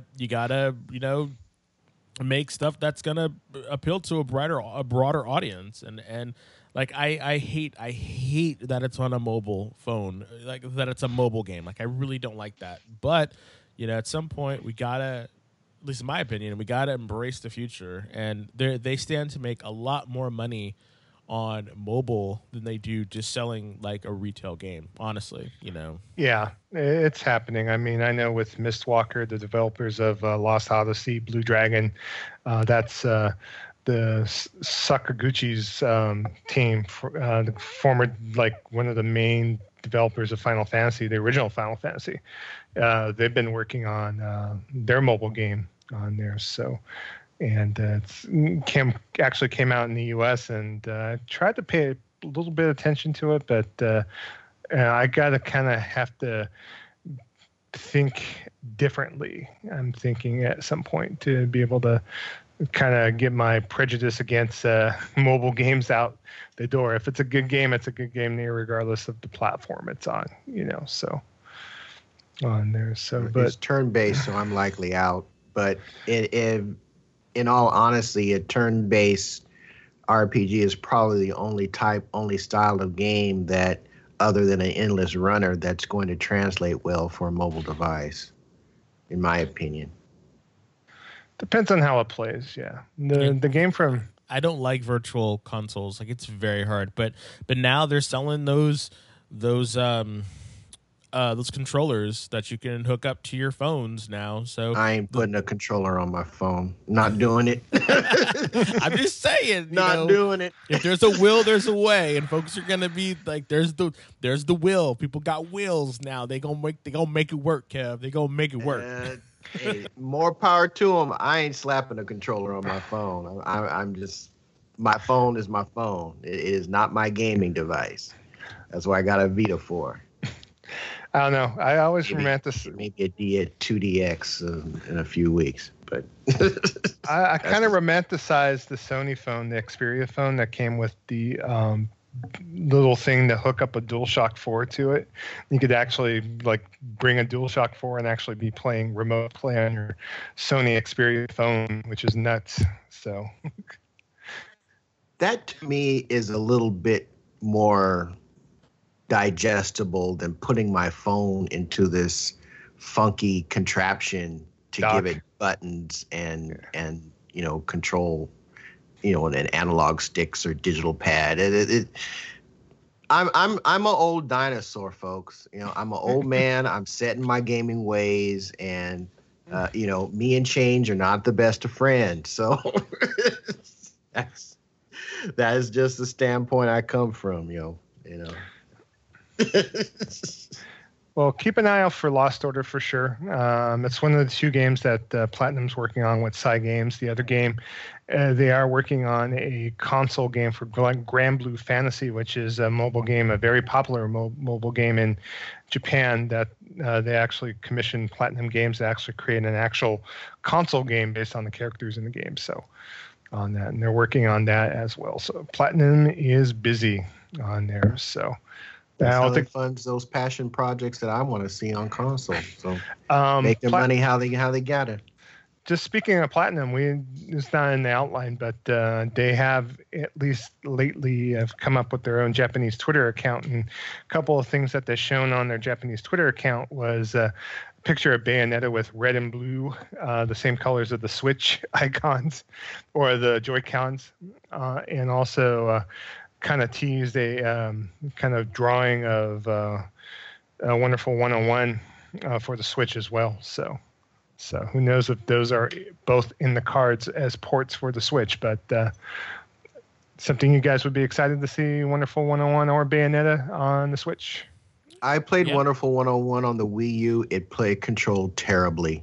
Oh, I couldn't figure out, the controls were just horrible. So if they can iron that out, I thought the premise of it was dope, but the controls were just terrible. Bayonetta, I bought Bayonetta originally on 360. I bought the sequel on Wii U. I bought it again on Steam. What's one more? It's just a fantastic game. I'm thinking they'll probably bring out Bayonetta 2 on the Switch if they do bring it out. So I got no problem. Got no problem with that. I know you do not. So okay. Another thing that kind of caught my eye this week, Ni no Kuni 2. Unfortunately, Revenant Kingdom has been delayed a little bit. So originally, it's supposed to come out in November. It's going to be released on January 19th. Boo. For both PS4 and PC. On there, the delay is also for Japan and also for the US. They had a video accompanying this, announced the delay and an apology from the director of Level 5, Akira Hino, on there. He also explained, too, in the video that there was a misunderstanding in that E3 interview that the game was supposed to include multiplayer gameplay, and actually the game's only a single-player game. And so they made it a point in the announcement that they announced the delay that this kind of cleared the air that the game is only a single-player game. It's not a multiplayer game. So to make that point known, I didn't think it would be meant for multiplayer anyway. Actually, you can think of a action RPG of that nature. So, but looking forward to it still once it does come out. So on it, game does look gorgeous. We'll have to see the proofs in the way it plays. It could look as beautiful as all get out, but if it doesn't work out, it doesn't work out. So I could probably throw a double entendre or something in there, but I'm not going to. So, and then last but not least, this week, Sony did announce a bundle for Destiny 2, just like they have done always in the past. This time they are bringing out a PlayStation 4 Pro in white on here. And I was kind of disappointed just over the simple fact that it's just a plain white PS4 Pro on there. No Destiny artwork on the top of the console. But if you're looking to pick up a PlayStation 4 Pro and don't have one in your console library, you can go and pick up that. Plus Destiny 2 comes packaged in with the system for $449.99 on September 6th. And there comes with a copy of Destiny 2, a 1 terabyte hard drive, and a matching white DualShock 4 as well. So the copy of Destiny 2 that's included in there includes the expansion pass. So you'll have all the digital contents that are exclusive for the PlayStation 4. So on your Destiny 2. So I know you were kind of stoked about it, right, Desmond, a little bit? White Pro. Do you like the color white? You're killing me, Joe.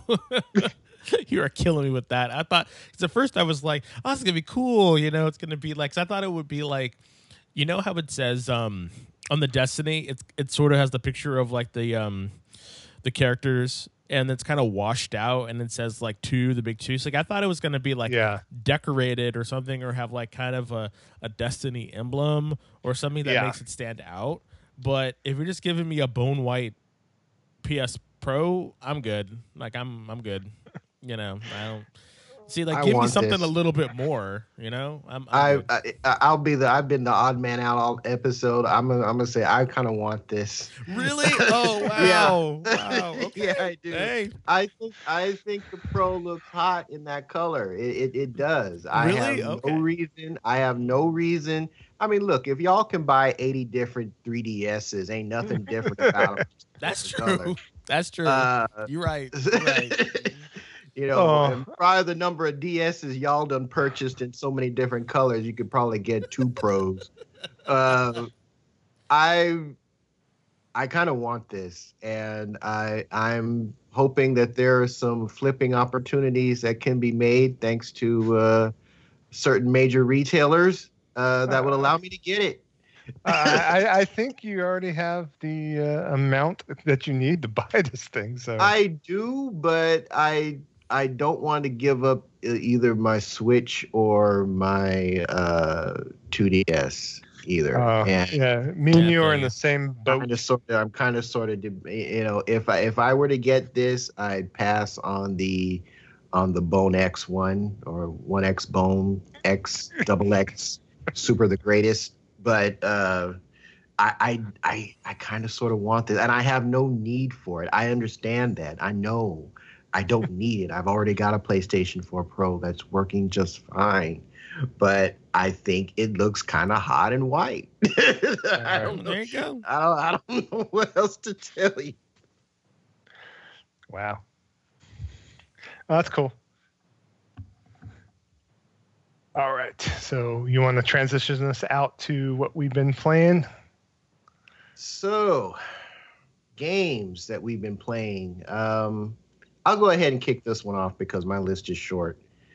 Persona 5, obviously. I'm in Konoshiro's palace, getting ready to take him down. I've also been playing a little bit more Nex Machina, not nearly as much as I'd like to. That game is thumb breaking hard, but it's so much fun. And also on the PC, I've been still playing River City Ransom Underground. Y'all know how I feel about my Kunio-kun games, and this game is just so it's really fun. It's really good, and it's a lot more technical than you would expect. A lot more technical than you would expect. It's a beat 'em up. Yeah, you can button mash to get through, but I like getting all the meat and potatoes out of my beat 'em up mechanics as I can. So I am thoroughly enjoying that game and making my way through that story. And Uppers, oh my God, I really, really hope they do an English translation of this game because, again, it has its faults with the AI and its difficulty level, but man, does this game have so much style. It's got almost Persona 5 levels of style and flair in its presentation, and its mechanics are rock solid as well. It was money well spent in importing this game through Amazon. I absolutely love it. Beating people up, going Super Saiyan when girls give you panties is just... What? I'm sorry, just that term. Like I never thought, I'd hear that, but oh well, sure. It is absolutely total ridiculous to, as only games from the Japanese culture can do. But it is, it's not Anita Sarkeesian approved, so keep that in mind. But it is absolutely one of the best beat 'em ups I've played in I'd say the past couple years. Just from its presentation alone, it's freaking fantastic. So I'm glad you make that distinction. That's awesome. So, because when you say uppers, it's like you don't want to get misconstrued that you're like taking like meth or something. So, no. Yes. Yes. Well, when my wife gives me her panties, I go Super Saiyan Stop too. it. So this is a family show. The show is usually PG. when my wife gives me her panties, I fold them and put them in the drawer. That's usually what happens. You're a good husband. There you go. That's the only time I'm getting. Because you're a good husband. I like that. Yes. Well, since I spoke up, I might as well talk about what I've been playing this week.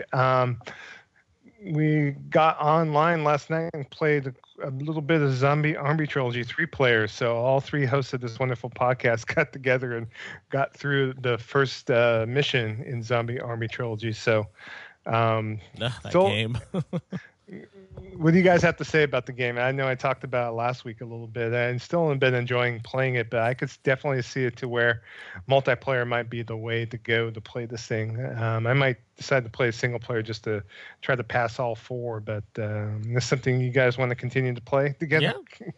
Yeah. I like it. Do our timing a little better, but other than, like our coordination needs to be a little better.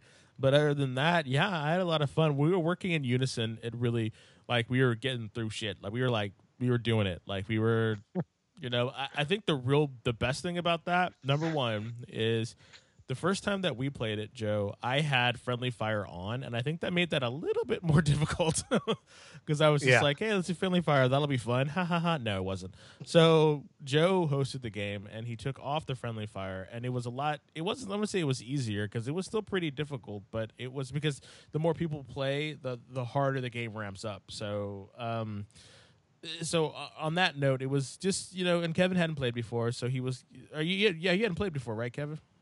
No. See, so Kevin was getting the hang of it. I had played, but I definitely hadn't played as much as Joe, though I still, got a higher combo than him. But hey, that happens. Anyway, you got a higher score, because you were all Mr. Explosive and laying out all the pipe bombs and everything. That's right. You gotta blow these zombies up, So it was fun. It was fun, and I definitely would like to play it again. I would love to get a fourth player. So like, Al, if you want to play, or anybody else who's listening, if you guys want to play, that'd be great. It's a 4-player co-op game. I think having 4 players would be really good.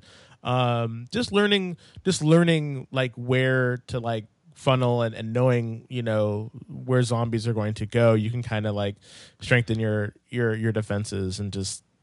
It's a fun game. Resource management though is real. It is real, you guys. But I enjoyed it when I played.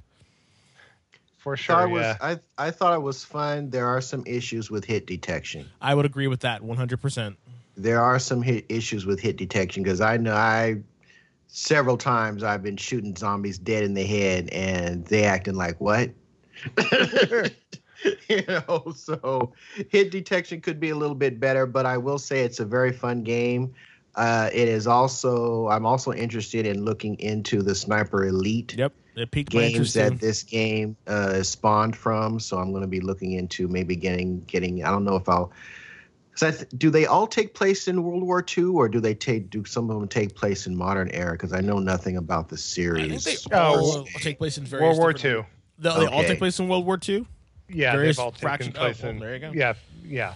Like Okay. Sniper Elite 4 is based out of Italy. I think 3. I'm not sure where the campaign is at per se, but they all are based World War II. So Yeah, I like the Okay. gun mechanics too. I think the gun mechanics are fun. It saved the hit detection.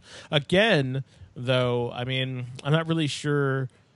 Like, was this game a full? Like, I thought this game was only like a PSN game, so I think this was just something they kind of all put together. They were just like, "Hey, let's do a zombie mode," and then they kind of did a zombie mode, and they kind of threw a game together with the mechanics from the other games. So they were like, I mean, basically, it's like Sniper Elite Zombie Army Trilogy. Is like it was initially released as like almost like a side. See, that's what jam. I mean. So I think this is kind of one of those things where we're like, we'll put this together. We'll get some money. People will love it. Let's do it. So that's why I'm kind of like, I can give this one a bit of a pass, definitely. And I got it for like super cheap on a sale. So, and it's fun. It's a fun game. Yeah, so I'll definitely be looking into the Sniper Elite series, either 4 or maybe 3, since they both seem to take. 2 of them take place in different theaters. I mean, the same theater, different different Locales. areas, different locations. Yeah. Yeah, for sure. What else I've been playing this week? Playing a gank load of Diablo 3 this weekend. It's a double XP weekend. I didn't know when I was playing on Friday. I didn't realize, wow, I'm gaining levels like crazy. And then I realized I went to the little screen that showed as far as any promotions, anything going on, and it's double XP weekend. I wound up taking my character. I'm still in chapter 1 of the story for my monk. And literally, I'm level 51 now, and I think I was level like 21 or 22 when I started this weekend.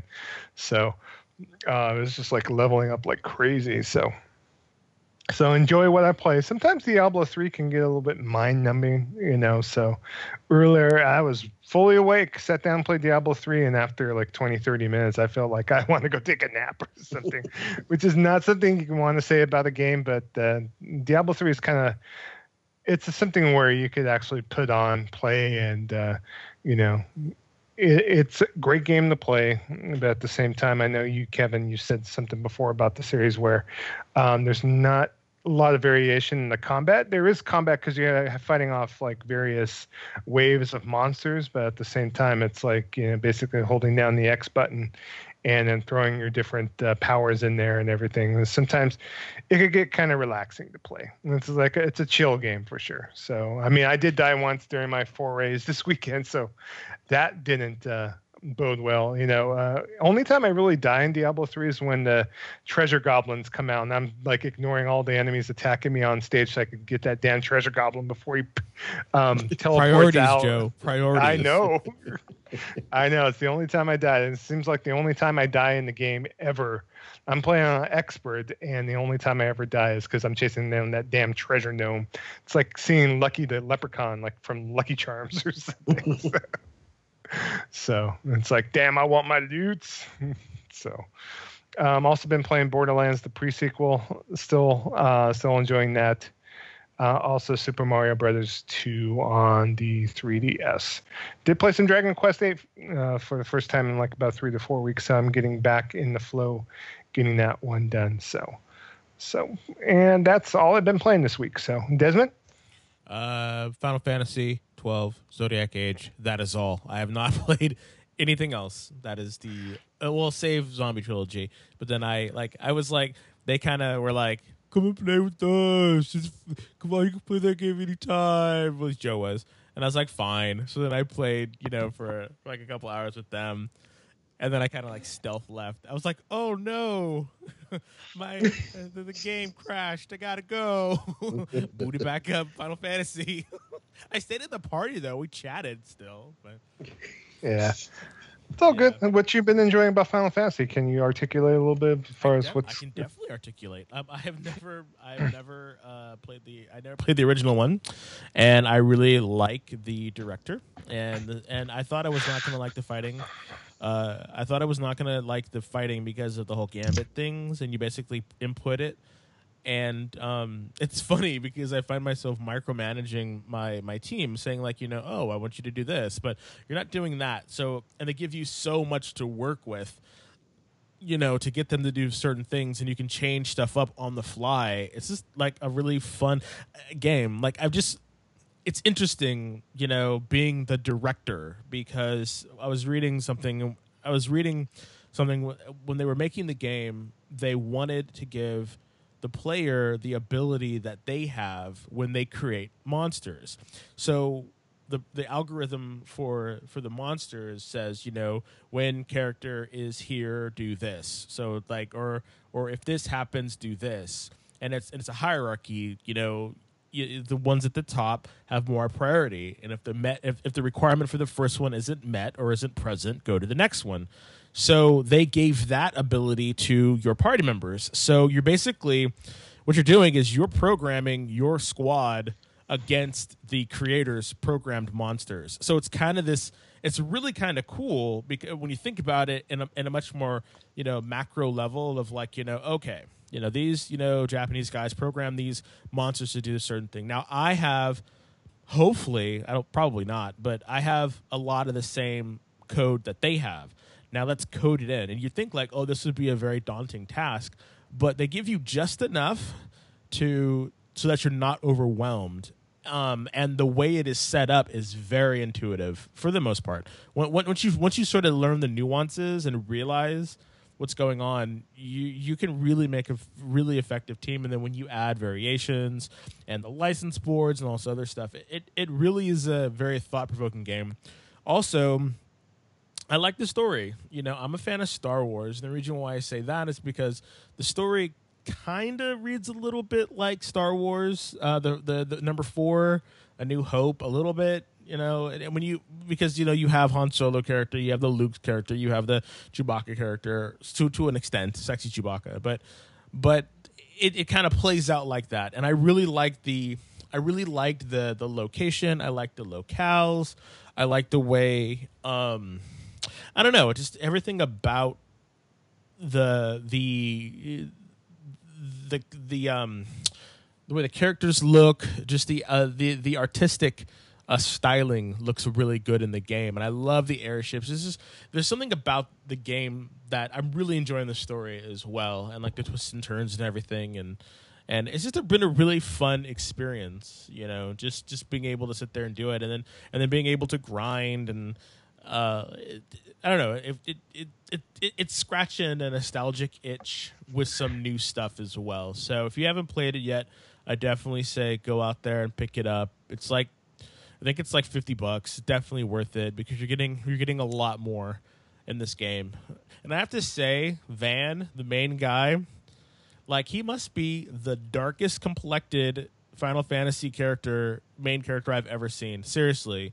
Like in some instances, he is so dark skinned. I'm like, wow, Except he has like blonde hair and blue eyes. But I'm like, damn, like they're really trying to make him like. They live in a desert too, so I guess that's why. But it's very funny. I'm looking at it and I'm like, hey, if you got melanin content, exactly. We got some melanin showing up. Yeah, what? If he had black hair, he could be kinda ethnic. But anyway, I sporting a fade. And that's the thing, because like the shadows and because it's like an HD remaster, so like the shadows are all crisp and shit.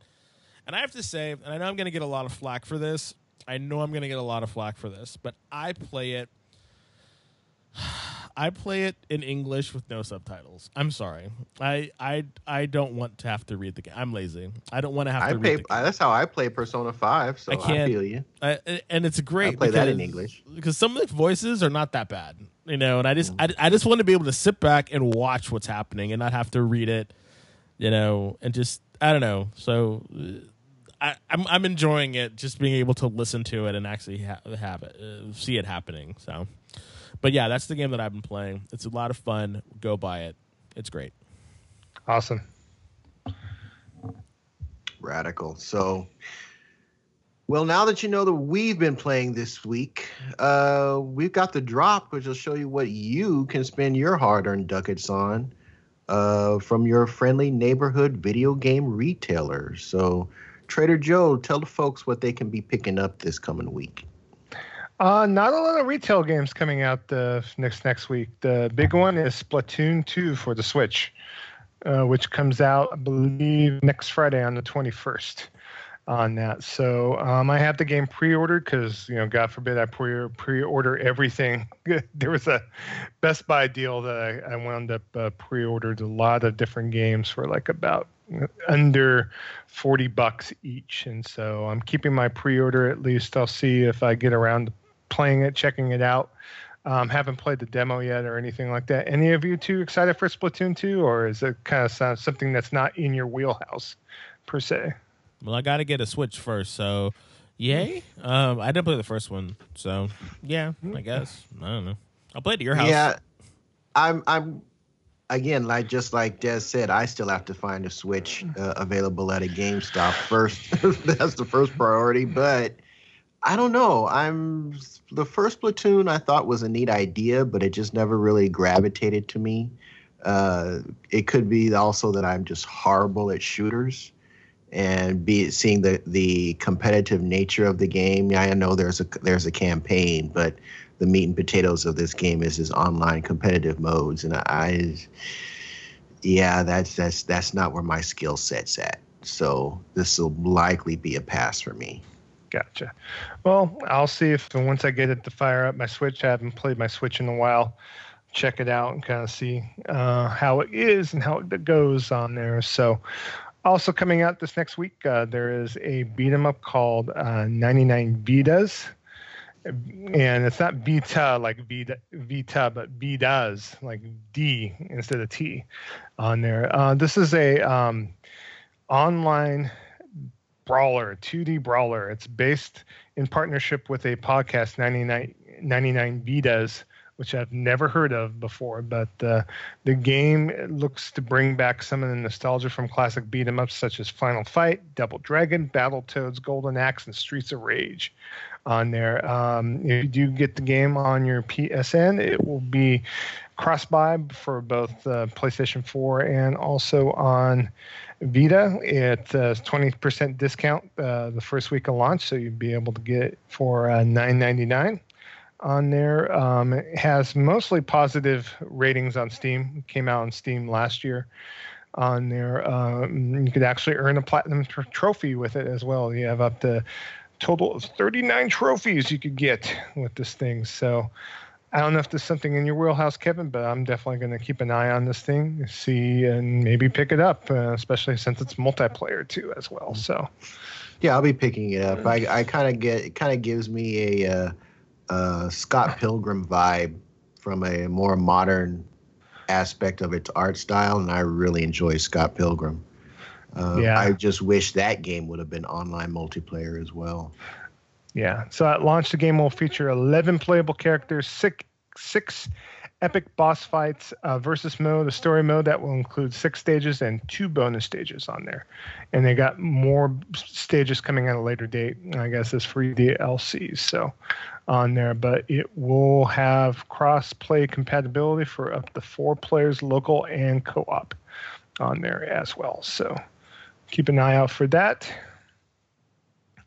Also, next week, Super Hot comes out finally for the PlayStation 4. Super Hot, if you don't know, is an award-winning and innovative time-bending first-person shooter. It's all done like in a polygon graphical mode on there. It's also coming out for PlayStation VR as well on there. So, already been out for Xbox One. Came out for Xbox One back in May on there. So, gameplay is a unique mix of strategy and unbridled mayhem, where time only moves when you move. So there's no regenerating health bars or ammo drops. You just basically got to shoot them up. You could take a breather, take a break by not moving, but you're going to have to kind of be strategic. Excuse me. Strategeries. Yes, you know that. So. Definitely check out the game. It's quite popular on PC. I know people have been waiting for the VR version to come out as well. So if you do decide to pre-order you'll receive a wonderful, hot, new dynamic theme for your PlayStation as well. So on that. And also another game coming out this next week is Wild Guns Reloaded for Steam on that. This game's already been released for PS4 last year. If you haven't heard of this game previously, Wild Guns came out initially on the Super Nintendo back in 1994. On there, they finally got a remastered version of this game out on PlayStation 4 last year. On here, this version of the game, the Steam version, brings 2 new characters to the table, Bullet and Doris on there. That's also included in Wild Guns Reloaded for the PS4 as well. On there, 4-player action shooter kind of reminds me of Nom 75, where you're able to like put your character in and control a reticle out in the stage and shoot things. So Western motif. Everything looks cool with this game. Definitely check it out. The game recounts the journey of a girl named Annie who tracks down Clint, a famous bounty hunter, in order to get revenge on the evil Kid Gang on there. So, damn, I expect to see a lot of bloodshed in this game. No bloodshed. It's anime based. So I know. Yeah. I'm just saying. It's like Annie gonna go kill some guy. It's like, come on, it's a Western. You gotta have like shots in the face. Yes. One of the games on Super Nintendo that I have a high level of regret trading in. Because it's worth lots of money, right? Well, not only that, but it was a game that I always went back to. I always went back to that game, even long after I finished it. Really? I always found myself going back and, I want to play. And I can't remember why I traded in to get something else, to buy another system or another game or something, because, that's how I had to roll back in the day. But I really, really, really regret trading that game in because it was so much fun. So I don't know if I'm going to pick it up on Steam or PS4, but I'm definitely going to be revisiting that game again. The game actually came out for PS4 back in November of last year, but there's a retail version of the game. So you can actually get a physical disc version of this game just in case you want to like recant your sins of the past, Mr. Kevin, to be able to buy a physical copy and keep a physical copy in your collection. So yeah, I and me and my physical copies, I love them. I don't know that that this game warrants a physical purchase necessarily. Well, I'm cool with playing it on digital.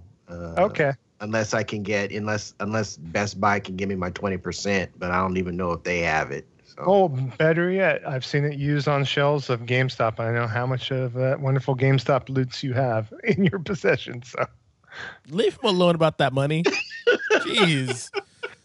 Leave him alone. I ain't harassing him. Hell. Leave this man alone. I'm just letting him know it's readily available for his purchasing pleasure with his. You are a pusher, sir. Something. He's like, I know you got the money, Kev. Just do it, Kev.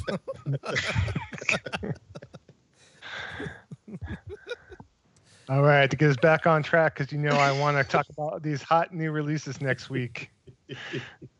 There's another game that's coming out next week that we've been waiting for a while. I've seen it in a couple PlayStation experiences. It's coming from a development team called Yummy Yummy Tummy on here. So Fallen Legion Sins of an Empire and Fallen Legion Flames of Rebellion are going to be released for PlayStation 4 and PlayStation Vita respectively this upcoming July 18th on there. If you want to play both games are actually separate games, but what they've decided to do as a pre-order bonus, if you buy the PlayStation 4 version of the game, you will get the PlayStation Vita version for free on that. So actually right now you could actually pre-order and get 20% off of the total of the amount. I think it retails for $19.99. You'd be able to buy it for $17.99 on there. So on there, if you haven't had a chance to check this game out previously, it kind of reminds me a lot of Dragon's Crown, which is the game that came out for PlayStation 3 from, what's the name of that developer? Kevin, help me out. Was it Vanilla? Vanillaware. Yeah, there you go. Yeah. Yep.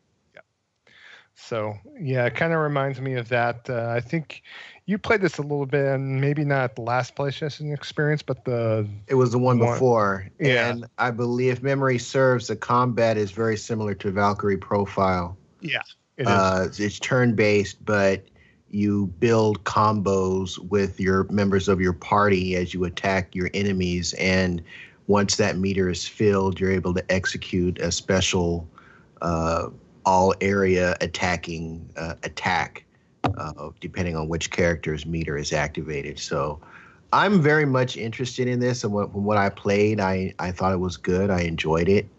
So, and the fact that I'll be able to get, the console version and the Vita version 2 for 1, I'm kind of feeling that. So I think I've got a pre-order coming on. I got a pre-order coming on too before Tuesday, yeah, because I want to definitely get both versions for $18 basically. So I don't know how long the promotion will last as far as getting both on there. I think it's a pre-order bonus for early buyers. So I think after the release date, I don't know if it's like a release window of a first week or something like that, but definitely check on the PlayStation Store for more details about that. So also coming out this upcoming week, Orcs Must Die Unchained is coming out for PlayStation 4. That's a free-to-play tower defense game that's originally come out for PC in the past on there. I think I played this at the PlayStation Experience, maybe not this last time, but the time before, but definitely a great action game that has quite a bit of audience on Steam. On there, this is kind of their stab at a console version of this game. Orcs Must Die originally came out for Xbox 360 a few years ago, so this is like the next kind of iteration of the game. It's a 3D action game, but it has tower defense type of tendencies. So if you like that type of gameplay, definitely check that out. And then also another game coming out on the PlayStation console on Steam is a game called Yonder: The Cloudcatcher Chronicles. Ooh, which can't wait. Combination of like a 3D action game, like kind of like Zelda, but almost in a Harvest Moon type of gameplay mechanics. You're able to go in and farm, be able to do other things in the environment. Yeah, I've watched a lot of play about it. You have to basically help these villages, and each area you go to has a different kind of like weather type of thing. So there's like a beach, there's beachy scenes, there's mountainous scenes, there's wintry scenes. So it's just you create your little character and you run around. I love it because there's no fall damage. If you fall off of a high ledge, you pull out an umbrella and just kind of float to the bottom. It's great. It's just there's a lot of really cutesy sort of not very graphical kind of stuff. Graphics by nature, like there's no like heads being cut off and stuff like that. But it just seems really like a fun game. You just kind of spend some time with. So I'm really excited for it. Is there any combat to the game at all? Yep. I wasn't sure. You can fight in it. There's a little bit of combat in the game as well. So, but yeah, it's mostly about harvesting stuff and helping the island residents out, and then stuff like that. So. Kind of like in the same vein as Stardew Valley or maybe Harvest Moon then. Yeah, exactly. Cool deal. Yeah, and that's all the games coming out that we're interested in next week. And that will kind of wrap up this episode. So, yes. And thank you for that, for letting folks know what's coming up.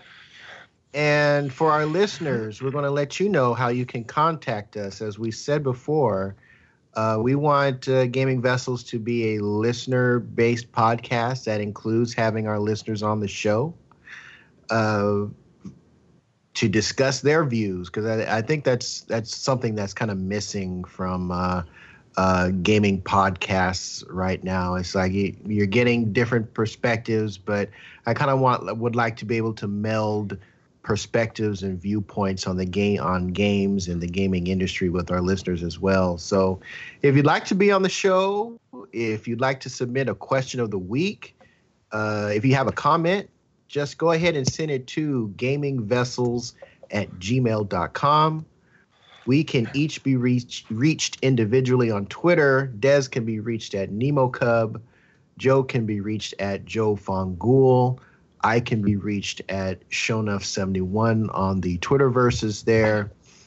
As far as gaming, we can be reached on PlayStation Network. Dez is Nemotigger, Nemotggr. Did I get that right?